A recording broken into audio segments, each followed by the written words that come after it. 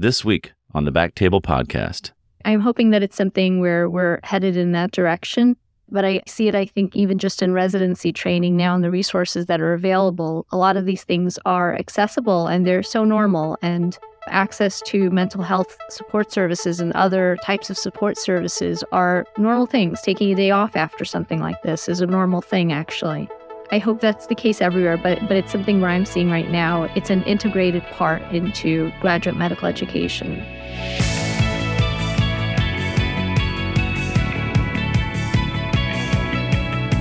Hello, everyone, and welcome to the Back Table OBGYN podcast, your source for all things obstetrics and gynecology.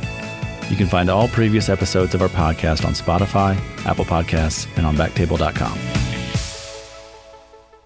All right, and welcome back to another episode of Back Table OBGYN. This is your host, Mark Hoffman, and I've got our co-host, Amy Park. Hi. Amy, how are you? Good. How are you? I'm good. Busy, but, that's how it always is. Looking forward to seeing everybody in Tucson. Yay. Coming up for SGS. So excited to welcome our guest today, Dr. Susan Khalil, Assistant Professor of OBGYN at Mount Sinai, a fellowship trained minimally invasive GYN surgeon. And she's here to talk to us about second victim, something that is an important conversation in healthcare, but especially in OBGYN. So, Dr. Khalil, welcome. Can we call you Susan? Is that all right? Yes, please do. Welcome to the show.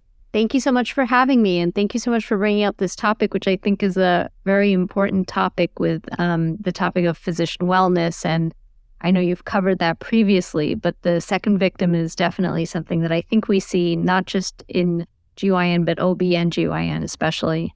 Yeah, it's a term that I don't think I'd heard until further along in my career, but something that definitely resonated with me. I want to get started. Introduce yourself to the audience, our listeners, by telling us a little bit about who you are, your practice, and how you got to where you are, and also how you got interested in second victim. So my practice is primarily focused on endometriosis and minimally invasive gynecologic surgery, but I also play a pretty active role in quality and safety. And that's something that I've engaged in, I think, over the last 7 or 8 years. And it's something that I've worked on with quality improvement initiatives for obstetrics and for gynecologic surgery. And I was first really exposed to the concept of the second victim in my role in another institution where it was more of a smaller community hospital, but with a lot of different interesting cases and a lot of high-risk events or serious events. And I was exposed to this concept of Schwartz rounds, which is from the Schwartz Center, which is more of a national organization and movement that even has membership.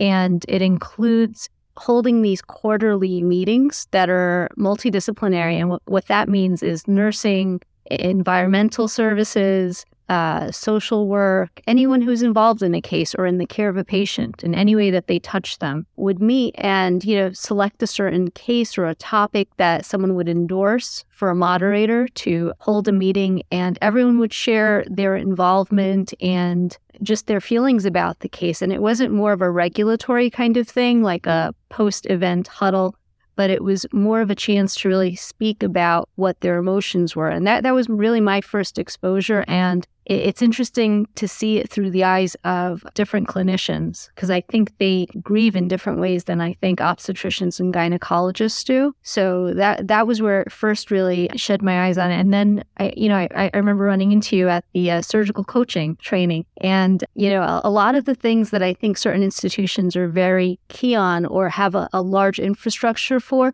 other organizations don't seem to have that. And you sometimes take it for granted, but at the institution where I am now, there's a chief wellness officer. We have a vice chair for wellness in my own department.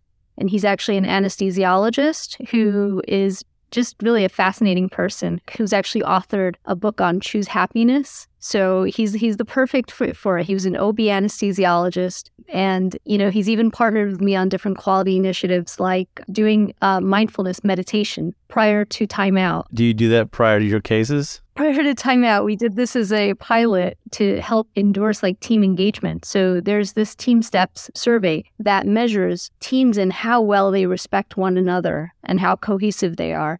And that's where this really stemmed from, just about differences in gender and gender dyads in the operating room. So we used to have this thing where we used to do timeout, and he would call in and have this meditation that's really specific to starting the case. Oh, he's not even in the case. Yeah. He's just calling in and just calling into the timeouts. Right. And he's a really interesting person. His name is Dr. Jeffrey Zahn, and I'm giving him a shout out because he really does deserve it. If you wrote a book, we can put a link in our show notes too. Yeah, absolutely. His book is Choose Happiness, and he's an interesting person, but it's great because of his efforts and initiatives with making sure that not just wellness, but practical wellness, like what it means for serious events on labor and delivery, for serious events from the gynecologic surgical teams that support these services sometimes and their involvement. So we have this program that's called In Your Shoes, where it's almost like shift work, which is interesting. There's an anonymous QR code where you can submit through Google Forms your concern or your incident or something that was bothering you. And the rules for this program are you have to be present during this huddle that he has where they discuss these things. And representative from, you don't have to personally be present, but somebody from, like, if it's a nursing team member, someone has to be present there. If it's a resident who puts this in,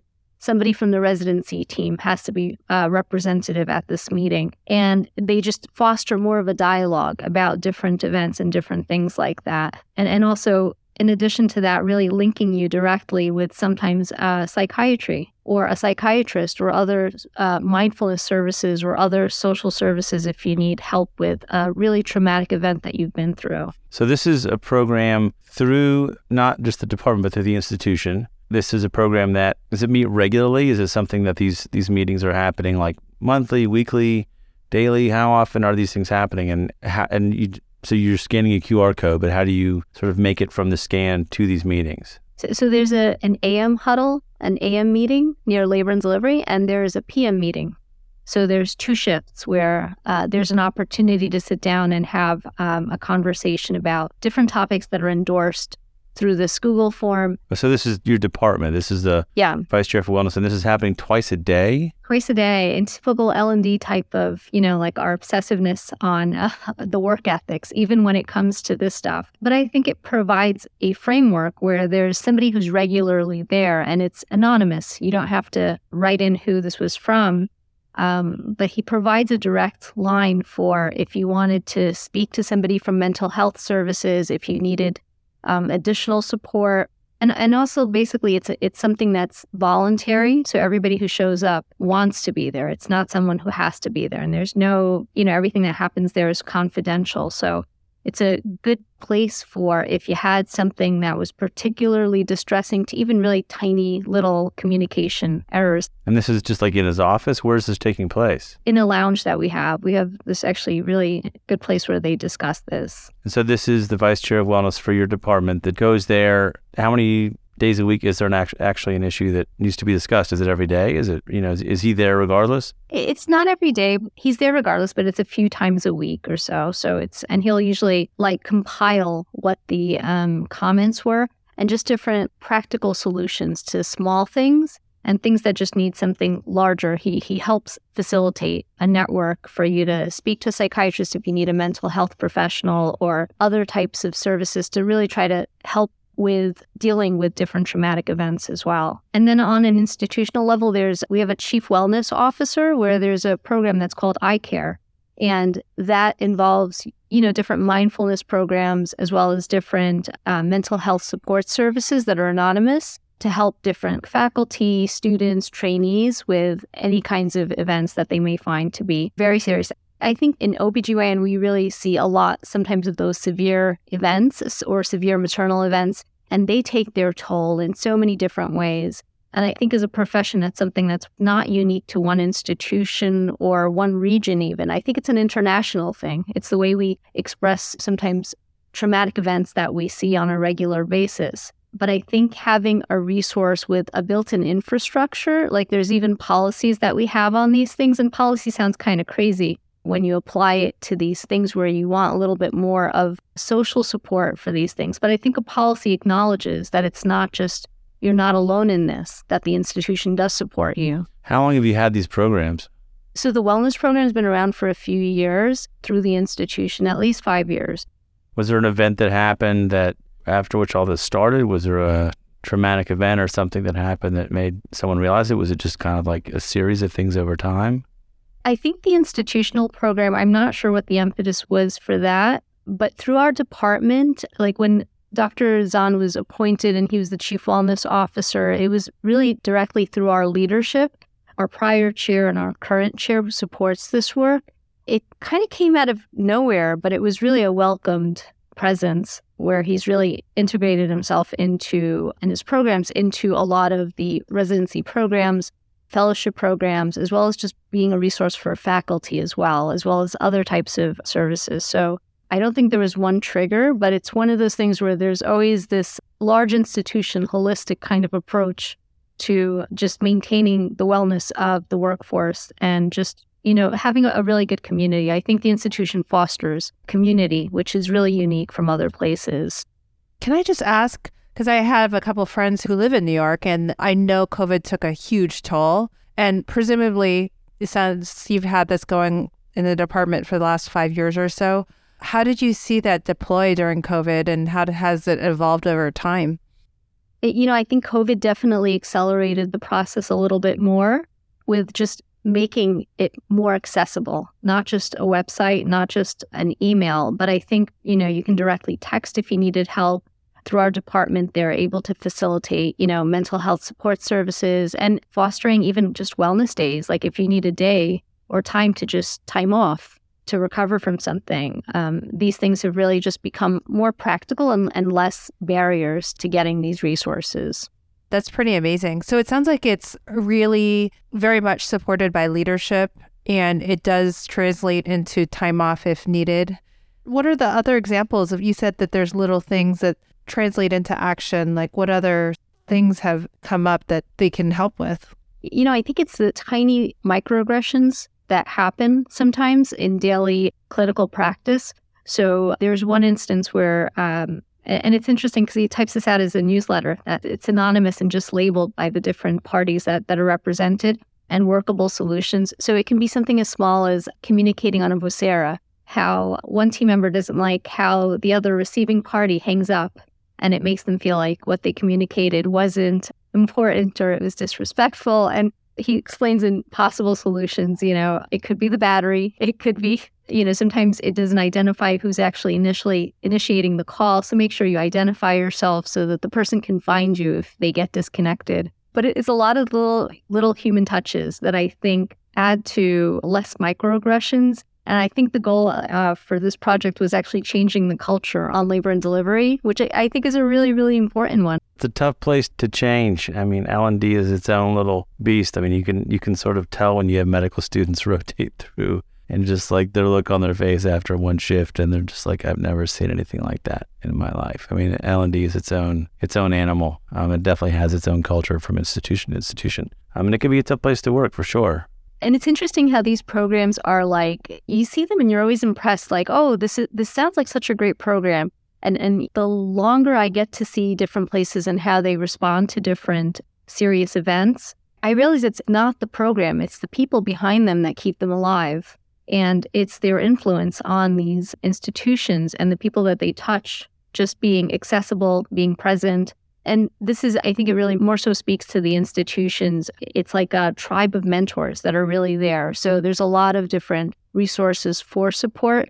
And this one with the second victim, which is really just the first victim is the person who undergoes the traumatic event, but the second victim really is the caregiver who witnesses this and the trauma that they're left with, which sometimes requires mental health support, but it also sometimes requires just community from a community that understands clinically what's happening and can help them really process sometimes their grief or be able to work through this, or even give them the space that they need so that they can return and, become more healthy or resilient through this process. Yeah, I mean, culture is no accident, and I believe that's true. I think leadership supports these mentors that you talk about, having space to lead, having space to implement their culture. But you mentioned that, you talk about the second victim, right? So the patient has a bad outcome. That's the victim that we think about in training, in our jobs, that we're worried about. But I have vivid memories of my time in residency, intern year, early on, big bad outcome happens. Devastating. you're a learner. You're a physician and you're a learner. You don't always know where you're supposed to be in terms of your growth, in terms of your knowledge base. You always feel like you need to know more. And as much as we all feel like we need to know more now, clearly at the time when you feel like you don't know what you're doing, and when bad outcomes happen, I'll never forget, that early traumatic event for the patient, but also what I remember is my friend who was the one who was caring for that patient, and just seeing how devastated she was and how much of a victim she was and how much I cared about it, but I don't know how much support she got outside of, the little group of us who were like sitting around her, how much of it was just like trying to make her feel better. But I don't know that there was much in terms of an institutional or, and that's, I trained at a great program. I don't think it was anything to do with the place as much as just the time. I don't think that was something that 15 years ago that was not a term I had heard before. I don't know. Yeah. When did this idea of the second victim, and I don't know, either of you guys, when did that idea come into your world? So I'm not going to be an expert, but I'm the recipient of a bunch of experts. Fortunately, where I am, I guess someone who's been just exposed to it through, I think, quality and safety, which was really interesting to me, how it is part of, even though it feels like such a regulatory kind of existence, it really does try to address some of these ideas. I think that the concept of second victim at least has emerged more so in residency training, as far as I can remember, back in like 2014 or so. And that's where it became a term or more of a movement to try to integrate into education. I'm not sure if it's as integrated in obstetrics and gynecology, graduate medical education, but more so in other specialties like internal medicine, family medicine, things like that, where they do have some of that infrastructure in place already. And I'm hoping that it's something where we're headed in that direction. But I see it, I think, even just in residency training now and the resources that are available, a lot of these things are accessible and they're so normal. And access to mental health support services and other types of support services are normal things. Taking a day off after something like this is a normal thing, actually. I hope that's the case everywhere, but it's something where I'm seeing right now. It's an integrated part into graduate medical education. I think it's fascinating hearing from, one of our colleagues, Angela Chowdhury at Northwestern, talking about their peer support program. And then my friend Lucy Chi is at Beth Israel in Boston, and they also have a peer support program. And those are really focused on if there's a sentinel event type of situation. But I think what's fascinating about what you're describing is that, this whole culture change and the microaggressions and then the way we speak to each other. That's tough also because the Vocera and nursing staff included, there was a lot of nursing turnover and still is a lot of nursing turnover. So, L&Ds all over the place are shutting down and travelers are coming in. So I think that's also, you can only win on culture to retain nurses and staff. Number one. Number two, regarding the exposure through quality and safety, it's fascinating how that's really become a third wheel of like, there's research, there's education, and now there's quality and safety in addition to the clinical activities. And talking to people from other institutions, sometimes that process is quite punitive. You're reeling from a complication, and then 3 days later, you got to defend it in an M&M. And then you have to go through this kind of harsh M&M, depending on where you are, go in front of the peer review committee.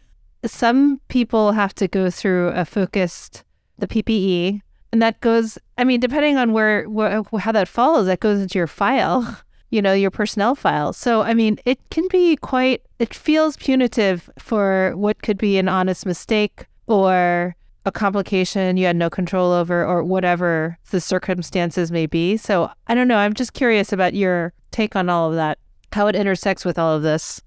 I think that's a really great question. I think, it's interesting because quality and safety is supposed to be from two sides. It's supposed to represent the patient safety aspect, but it's also supposed to protect the provider at the same time. Sometimes there are unfair questions that get posed, and it's an opportunity really to review everything. But quality and safety in itself, I think, is sometimes very traumatic. And that's why I think having the right leadership with it is really key.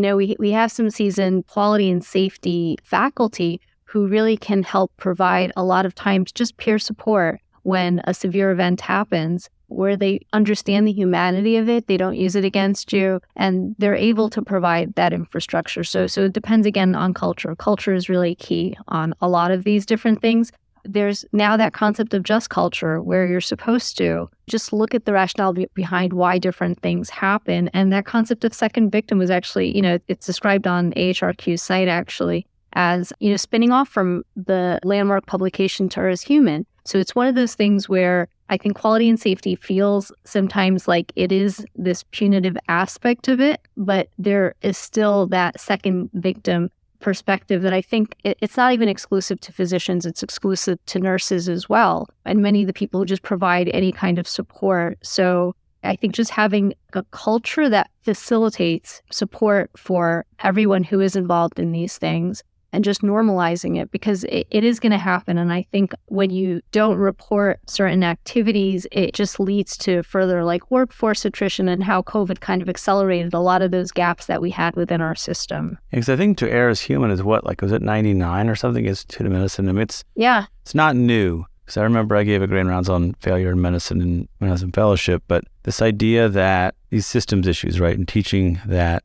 mistakes should be looked at from a systems perspective. Now, obviously, as individuals, we're going to make mistakes and feel bad about them, and we should care. But that's been a slow wheel turning for the last quarter century, getting institutions to, not just understand, the creating of quality and safety work groups, divisions, departments, however they're constructed, but how those groups actually treat people, right? Or how they address situations. And so the intention can often be good, because I think M&M started off, right? It was anesthesia, I think, 100 years ago, saying we can be better at this, or whatever it was, somewhere up east, I want to say like Hopkins or something, but it was like, let's publish all of our surgical bad outcomes in the paper. And the surgeons were like, no, let's not do that. But the goal is always to get better. But when you do that, you're putting someone's mistakes and failures up on stage. And M&M became a thing, like Amy mentioned, where it can feel like you're being punished, or you can feel like you're being sort of crucified in a way. And even though you're trying to learn, you're trying to get better, we collectively are, these systems haven't always made us feel that way. And so to take that next step and have wellness officers and vice chairs of wellness actually step up and like sort of walk you through it and make that process feel more routine is something that I think does address those issues that Amy brought up and that you brought up, which is making mistakes can be devastating for us. And even though we're trying to get better and quality and safety measures, we want to focus on the mistakes so we can make them less frequent by shining a light. Sometimes the light's shining on you, and it gets pretty hot. And so, I was thinking about this as like the sentinel event type thing, but I appreciate what you and Amy are both saying, is that addressing them in little bits actually is maybe the way to normalize it, in a way that waiting for those big bad things to happen, those can never be normalized by, like you mentioned, little things, the routine. Every single week we're doing it all the time. It becomes so commonplace, so redundant. So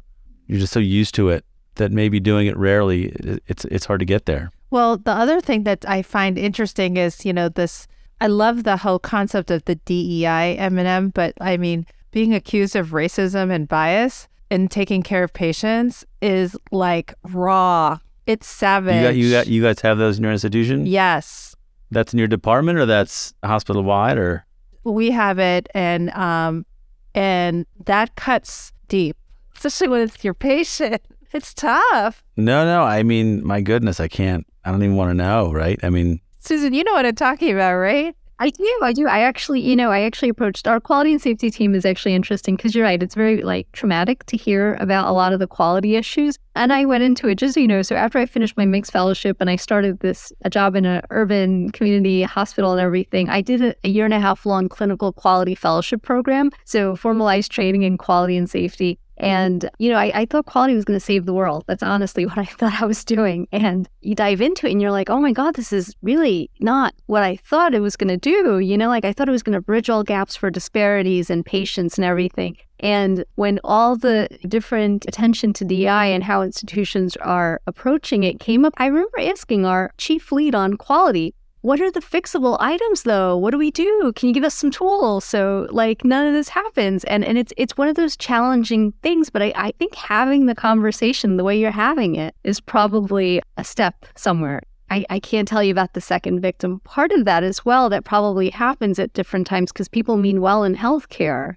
but it may not broach different cultures and different ways of appreciating that they meant well. So I don't know, but yeah, maybe we'll show up sometime. Yeah, the second victim could be canceled. That's a whole other thing, is making a mistake or being inappropriate, and that can be devastating to your career professionally, for sure. I think it's hard to go through a complication and then be scrutinized, and then you're always second guessing at, what could I have done differently, like the Monday morning quarterback situation, and then doing it in a public way is, I myself obviously have gone through it, and I appreciate the learning opportunities, but it is very tough, very, very tough, It just, like Susan, you're saying, it really depends on who's conducting the M&M and how the department approaches it. Yeah, and they don't intersect. So that's another thing that I probably forgot to mention. Our wellness person does not intersect with quality and safety. The fact that he even talks to me has nothing to do with quality and safety. So it's one of those things where I think keeping those tracks separate and just having different protections, everyone really stands by what their vision is for it. So it's important to really keep those items separate. Yes, I can see that. You want to have those as separate. Objective and subjective. Yeah. These are the facts. Let's go through it, figure out where mistakes were made, identify weak points in the system, nuts, bolts. Or weak points in you, like weak points that you perceive. We're part of the system, right? I'm not excluding myself from the system. Yeah, like things you're coping with. Yeah, but then there's the fallout from that, which is I was the weakest link. The problem with the system is me, then I got to go home and deal with that, right? And that's where I think wellness and second victim and support for all this stuff really comes in. Well, that is important because, a lot of systems engineering approaches for safety really have found that it's not one error that does it. It's multiple errors. I think we need to kind of diverge away from this technical error aspect. I did this editorial earlier this year for JMEG on patient safety and human factor. And, a lot of the focus was on human errors and technical errors and things like that. And rarely are those isolated events what lead to one devastating outcome. It's an accumulation of different things. That Swiss cheese model, different error models demonstrate that. So when we look at the second victim, it's really looking at how to help our colleagues cope with being human, just being human and appreciating the situation that they're in and really working through it in a way that helps them get to a healthy point. And I think that's something that probably also came up during that surgical coaching session that we did with the training and everything. It almost felt like, going through different surgical videos and different strengths and weaknesses sometimes can uncover things that need sometimes greater support or attention for different, physicians or surgeons. And that's something that I think as a community from MIGS, it's something that we should probably focus on, or gynecologic surgeons. I'm grateful that as this has evolved, because it has evolved from M&M to, I think, quality and safety, and now to understanding the person, the second victim, and all of this. I don't think any of them are the answer. I think they're all part of the answer. I think understanding our role as part of the system has allowed us to help understand and create systems-based solutions, but taking the person out of that or seeing us only as a piece of a machine, I think ignores the fact that we are, in fact, people. We have emotions. We have feelings, and that we can be negatively impacted by these things. And so I do think the fact that you mentioned that they were separate, I had to think about it for a second, but separating those two things I think is important because they both are important, but in different ways. And I think sort of supporting both, making both of those things a regular part of our day-to-day allows us to have that balance, that kind of sort of bumpers on both sides. OBGYN in particular is a very high liability field. And I think the traditional advice was you had to keep total confidentiality, not talk about the case.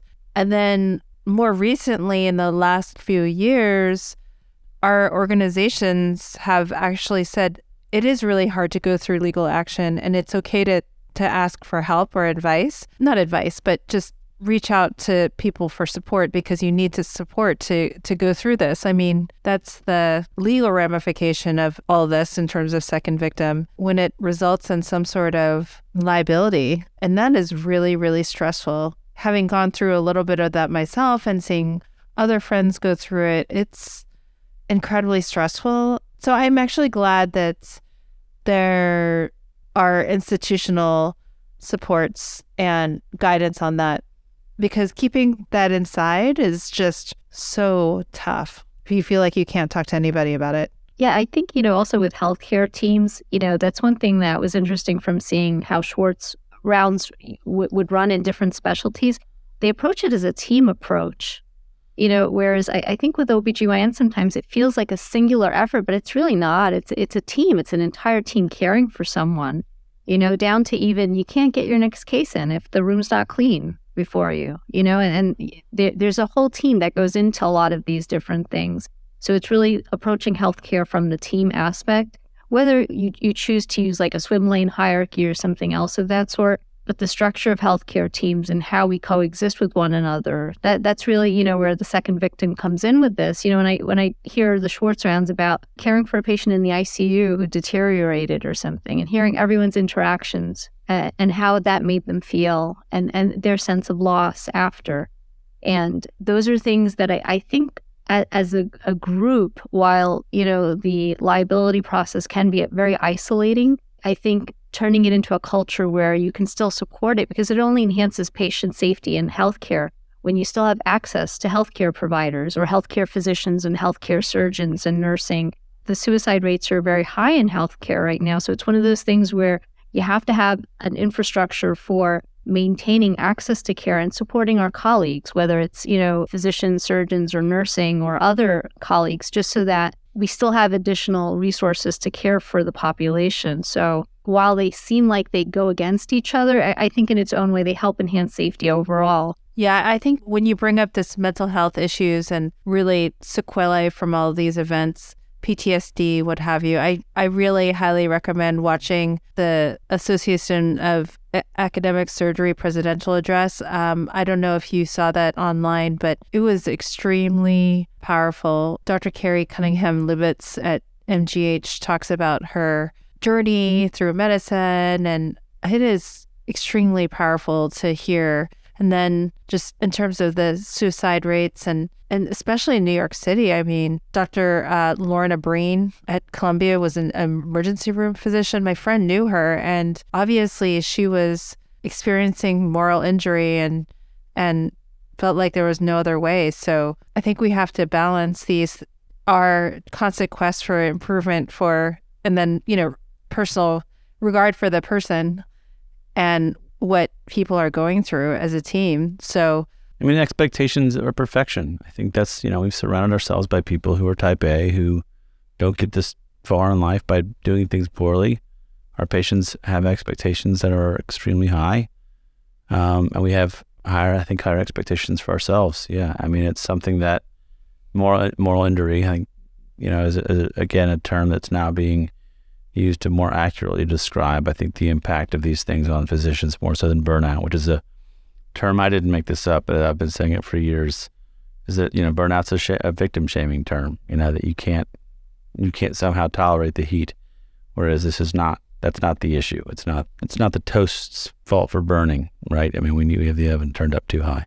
We're I think to say we're nearing crisis, I think we're in it. The suicide rates are incredibly high. One of the thoughts that I had, just watching this address was expecting perfection and, flawless execution every time, and then seeing one success as a series of failures, because it was almost like a negative lens of like all the things that you could have done differently and made mistakes. And sometimes we're our own harshest critics. And I think that's the gift that age gives, is some perspective, but it is hard. It was definitely toughest when I first started. No one wanted me to do better than me. And you also have the skills that are hopefully the worst are going to be for you, right? You're still learning when you get out. You have to prove yourself, You have to prove yourself. Everybody's got their eye on you. And what's this person going to do? And that's when the spotlight's there. You're right. And then you realize as you get older and more experience and you get perspective, like, I think it helps, but what if your perspective never changes? What if you don't get there? I mean, I think I have 10 years of cases now that have good outcomes, but if you have some tougher outcomes early on, it's harder to come back from that. For sure. But I think that also depends on your patient population. And those are other things that I think come with time that you realize, sometimes working in more challenging populations and things of that sort. I think when you're younger, sometimes it's hard to understand that, especially when you're first out. And it's not hopefully to also, take away any motivation from trying to serve, other populations where it can be challenging, but really providing an infrastructure for support then to balance that out. And I think that's something that has to be built in nationally in order to have just safer outcomes for patients and physicians. So I think you're in a place now where it sounds like that infrastructure's been built in, but what do you do in a place where you don't have that infrastructure? Are there national resources? What are your recommendations for folks who do not have the same level of institutional support? I think visiting the Schwartz Center online, and that's with a Z, Schwartz with a Z, and maybe we can provide that link. We can put that in the show notes. Yeah, it describes their programs and it provides how to become a member as well. I think latching on to successes of larger institutions sometimes, like taking out the heavy lifting behind developing programs, but tailoring programs that work for your own hospital or your own institution may be a way to do these types of things. Latching on to facilities that maybe have just developed programs or curricula or other things so that you don't have to reinvent the wheel where you are. I think that's probably what can happen, just at least on a very local or a smaller level if you don't have something at your institution. And approaching leadership, it really has to come, I think, from leadership supporting these types of initiatives. Well, that's great. I mean, I think more and more places are seeing why this is important and are implementing these types of programs. But the fact that there are national resources, there are resources that we can find outside of our institutions can be important too. So I appreciate you sharing that. Thank you. And thank you so much for bringing up this topic. I'm so glad it gauged such interest from surgical coaching. So we've come such a long way from surgical coaching, and wellness and just integrating this all for the GYN surgical community. Now we've been lucky to have Angela and Kara on and now and you, I think looking at sort of all the sides of how we as physicians develop, and we're going to continue talking about the procedural parts of what we do and the surgical techniques and those things. But I think it's important to discuss that this is part of being a surgeon. This is part of being a obstetrician. This is part of being a doctor and taking care of these patients and doing a good job and getting better, but being able to do it for a long time, because keeping folks in the workforce is to spend all this time and energy training us, to have us leave the workforce is devastating for the industry, for the patients, for what we do. So I was glad you and I got to chat at AGL. I'm glad we got to think about this, and it means a great deal that you're able to come on. And I know you're busy, but thanks so much for coming on Backtable and talking to us. Thank you so much for having me, and thank you so much for this holistic approach. Even Amy did ergonomics, so it's like the mental, physical well-being of the gynecologic surgeon. So thanks so much for your interest in this topic. We'll see you soon, and thanks again for coming on. Thanks, Susan. Thank you.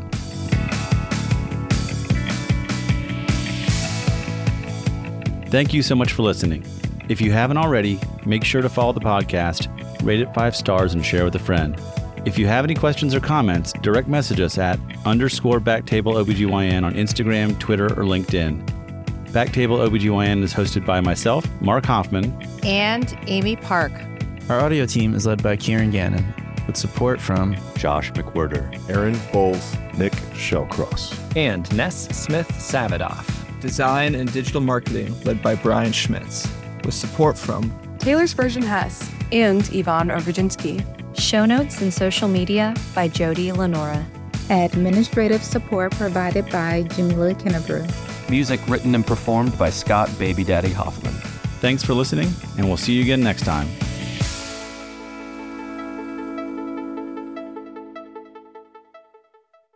The views and opinions expressed by the hosts and guests on Backtable OBGYN are their own, and do not reflect the views or positions of their employers or any entities they represent.